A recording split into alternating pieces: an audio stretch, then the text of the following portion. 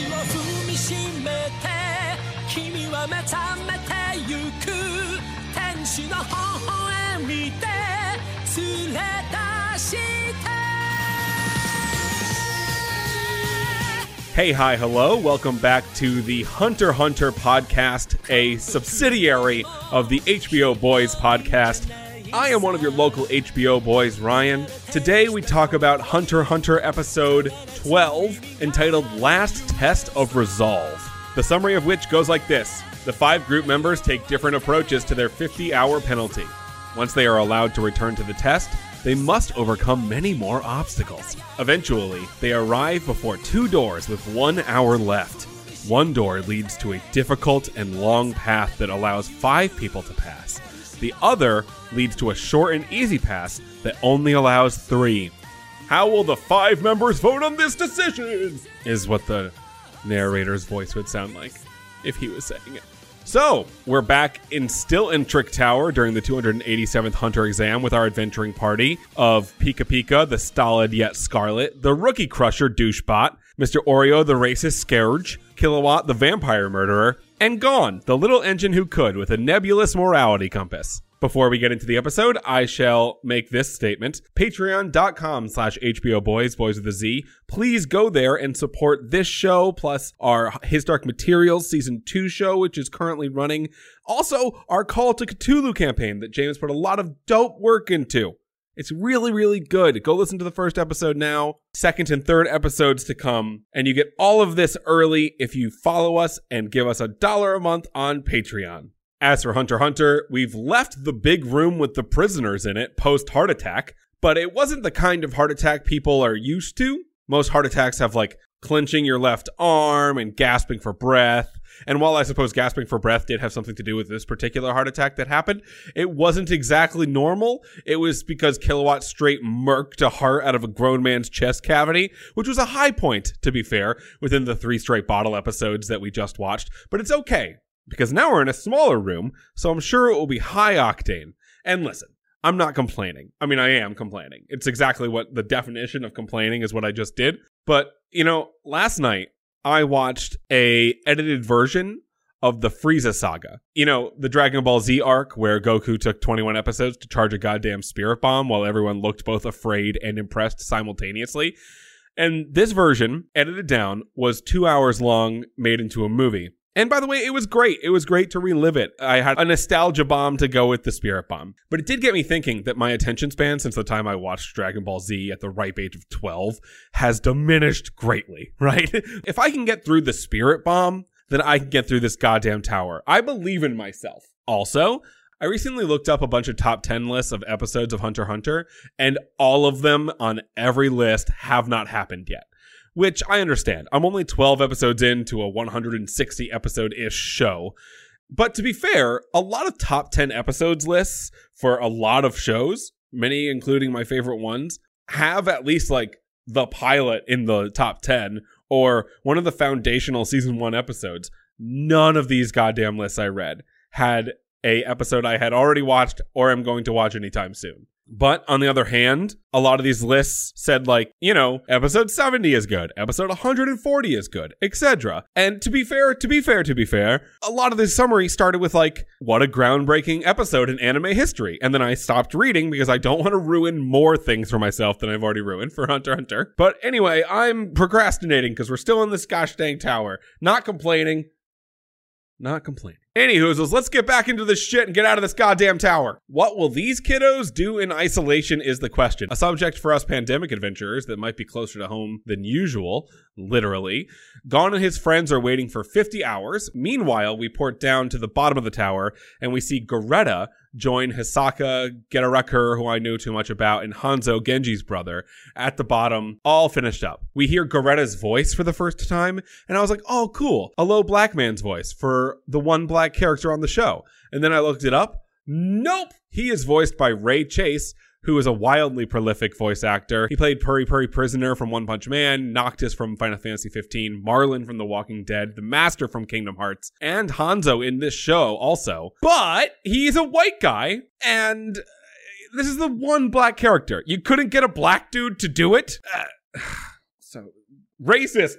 It's racist. It's just racism. Like, and by the way, like, I know this year has been a bit different. You know, you see Jenny Slate leaving her character on Big Mouth, who was half black, and Jenny Slate wasn't. So she was just like, yeah, that's kind of fun. Like, the PC police have pushed forward the narrative that if you're a white person doing a black character, you probably shouldn't be doing that. And while I don't agree with the PC police, as they are so aptly named on many a thing, I think they're kind of being little bitches a lot of the time.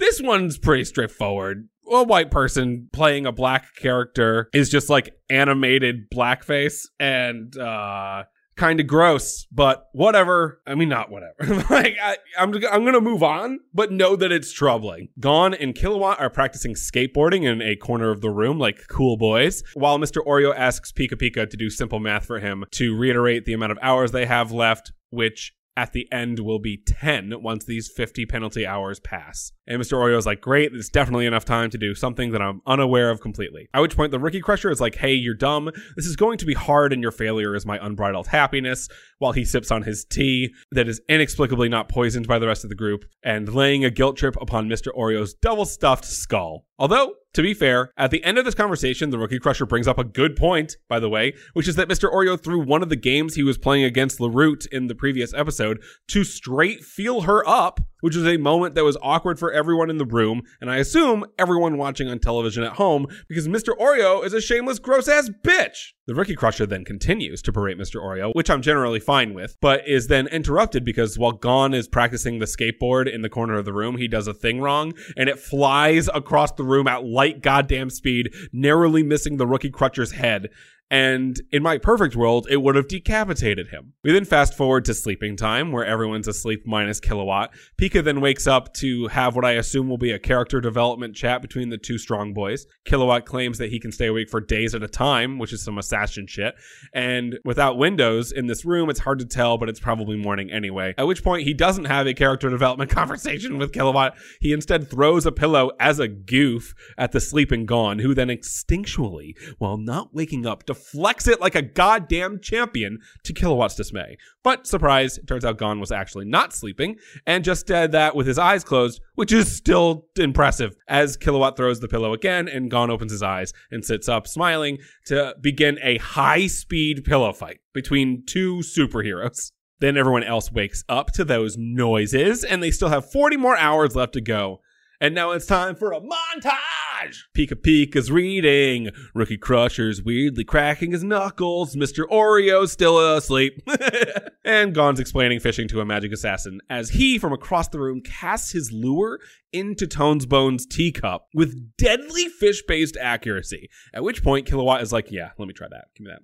And he catches Mr. Oreo's pants and pulls them down to show everyone Mr. Oreo's asshole. As we port back to the bottom of the tower to see Pockle finish, the future hunter of fantastic beasts and where to find them, and hear his voice for the first time. We also meet Goze, a tall, muscular man with shoulder-length brown hair and a Fu Manchu mustache, who we met late in this game, and I'm sure will be alive forever. Also, by the way, I just said Pockle. That is apparently not the way you say it. It's Pockle? Pockle? Which is dumb. I might just keep going with Pockle. We hear Goze's inner monologue about how everyone who finished before him, some by 20 plus hours, must be very skilled people, one of which will definitely not murder him in the future. I know too much! We then once again port back to the tiny room and everyone's asleep like tiny little angels, except for the devil himself, Mr. Oreo, who then turns off the TV and goes to lay down while looking at the clock and thinking about the guilt trip that Tonesbones had laid upon him earlier in the episode and about how he's a selfish bozo who wasted all of their time. And then it's morning time again, and they have 17 more hours left as the kiddos once again are throwing pillows like the superheroes they are, and the Rookie Crusher / Mr. Oreo are torturing each other with their respective feet.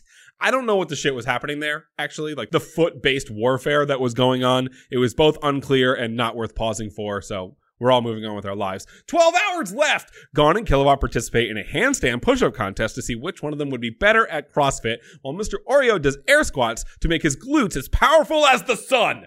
8 hours left. Gon and Kilowatt are eating straight fucking butter. 6 hours left. Pika continues to read. Riveting. 3 hours left. Kilowatt and Gon play the slap game, which is just kids doing hits. 1 hour left. We go downstairs once more to see that more peeps have finished, including Ponzu, who is fixing her hat.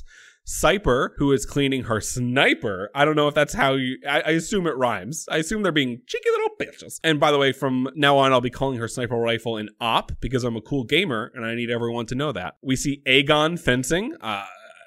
Aegon barely matters. And then Ryu, who we are now seeing for the first time. He's checking his neat nerd watch. And then a goddamn monkey with a human's face passes and comes out of a doorway. And just what the shit? This world is so weird. That's one of the best parts of this world. Just like weird little things happen and you're like, that can't be. And then thankfully the human monkey hybrid is a pet of a person named Somi. And I feel like this part was just here to meet a bunch of red shirts, which, if you're unaware of my cool video gamer / nerd slang, a red shirt is a character in Star Trek that was wearing, you guessed it, a red shirt and was just there to die. Like, they would say one thing like, man, I can't wait to get back to my 8,000 children who all love me so much. And then bam, they'd be shot with a fucking laser. So the term red shirt just basically means they're to specifically die at some point in the story so the main characters don't have to. And I think we just met a bunch of them. Back in the tiny room, the wait is over and they can finally leave. They go on a montage adventure on a roller coaster and then a Fall Guys level and then an Indiana Jones obstacle course, at which point they reach a door to vote on opening it, and everyone but the Rookie Crusher votes yes, which sends Mr. Oreo into a gosh dang tizzy, but then Gon is like, oh, sorry, I accidentally pushed the wrong button. At which point the Rookie Crusher is like, I deserve an apology from you, Mr. Oreo. And then they have like a long conversation about whether or not the Rookie Crusher deserves an apology, which was annoying to listen to because how is this idiot not dead? Someone just murder him, please. They then reach another door, in fact, a pair of doors, at which point majority rule is brought up once again. The first door has an X mark on it, while the second door has an O mark on it. And this choice is a bit more difficult than whether or not to open the door. The first choice is to pick the door that is a long and difficult path and requires a minimum of 45 hours to pass, which is too many hours because they only have one left. The second choice is choosing the second door, which is a short and easy, about 3-minute long task, but only allows 3 of them to do it. At this point, once all this is explained to the group, we see that the wall behind them has too many weapons. A lot of weapons. It also has 2 pairs of handcuffs, because if they choose the short version, the 2 people who aren't going have to handcuff themselves, or assumably be handcuffed once murdered, onto the wall before the door will open. But more so than that, the wall is covered in every weapon known to man. Like the room is saying, hey, you can battle royale to the death just in case you want to. Mr. Oreo then makes it like incredibly clear that he will fight to the death to pass like the dickbag he is. Like he deserves it, ? But his convictions, because his friend died and he wants to be a doctor. I'm going to kill my friends because I want to be a doctor. Then the Rookie Crusher says Mr. Oreo should give up his spot because he chose finger banging a goddamn stranger over his friends. Remember that shit? And then Kilowatt is like, well, if it was up to me, it would be you and me gone. Plus someone else. Who cares who else it would be? And I would argue, in a dog-eat-dog world, it is in fact up to the most powerful person in the room, which I assume at this point is Kilowatt, with Gon and Pika not far behind him. But if he was just like, I think it's gonna be me, and then turned his hand into a vampire fucking hand that he can snatch hearts out of bodies, everyone would be like, you know what? I think it should be him. He's making great points. At this point, Tompa becomes impatient, grabs a goddamn axe, and attacks Mr. Oreo. They begin fighting, and Gon plus Pika Pika convince them to stop, like there wasn't one of them who swung first. Just kill him. Why? This is the most annoying part of the show by far. How you have murderers in the party. People one person, actually, whose past dictates that he will murder anyone for any goddamn reason, while the Rookie Crusher's being a dick the whole time, and he doesn't stab him with his hand? I don't get it. And I get it. I'm going to remember the Rookie Crusher as a character for a very long goddamn time. And I guarantee you, I've said goddamn too many times this episode, that he lives. Of course he's going to live, because F me, right? Anyway, while Mr. Oreo and Tones Bones are swinging large weapons at each other, Gon gets a very bright idea by watching Tones Bones break a wall with his axe, and they all go the long way but then take the weapons and break down the goddamn wall, like this is Berlin, but way more important, that separates both paths using the axes. And with time almost gone, gone, Kilowatt, Pika Pika, plus Mr. Oreo and Tones Bones right behind them, pass the third phase of the Hunter exam. Thank Christ. And then a while later, 25 applicants have passed and one has goddamn died. And the third phase, the 287th Hunter exam, is fucking complete. Yeah, we are out of this goddamn tower. Things gone.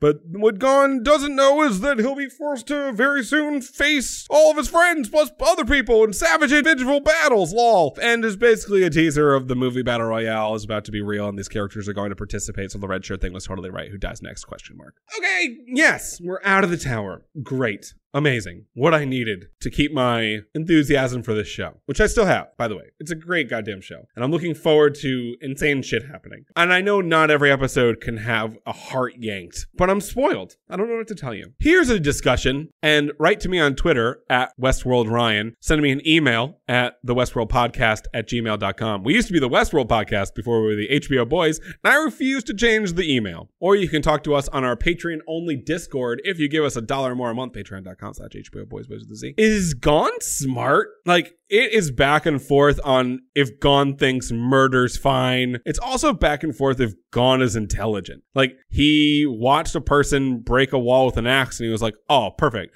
We'll just break that other wall with an axe and be done with this. Bingo bango. Like, Pika Pika is the one who was set up to be the intelligent one of the group. And he didn't think of this shit. The little green boy did. Is Gon smart? A question for the ages. Write in. Tell me if you think Gon is smart and why. And I'll read y'all's shit on the next episode. If no one says anything, I will make stuff up. I'm not above making things up. That's like the definition of what podcasting is. I have a show. I am speaking. You know how weird podcasting is, by the way? I'm in my house right now, right? I'm just screaming into an abyss. I'm not gonna, this is too inside baseball. I'm not gonna do this right now. Anyway, that was episode 12 of Hunter x Hunter. Thank y'all for being with me. I appreciate it very much. I love you to death. I would marry all of you individually, one by one, then get divorced and then marry the next person if given the chance. Okay, bye.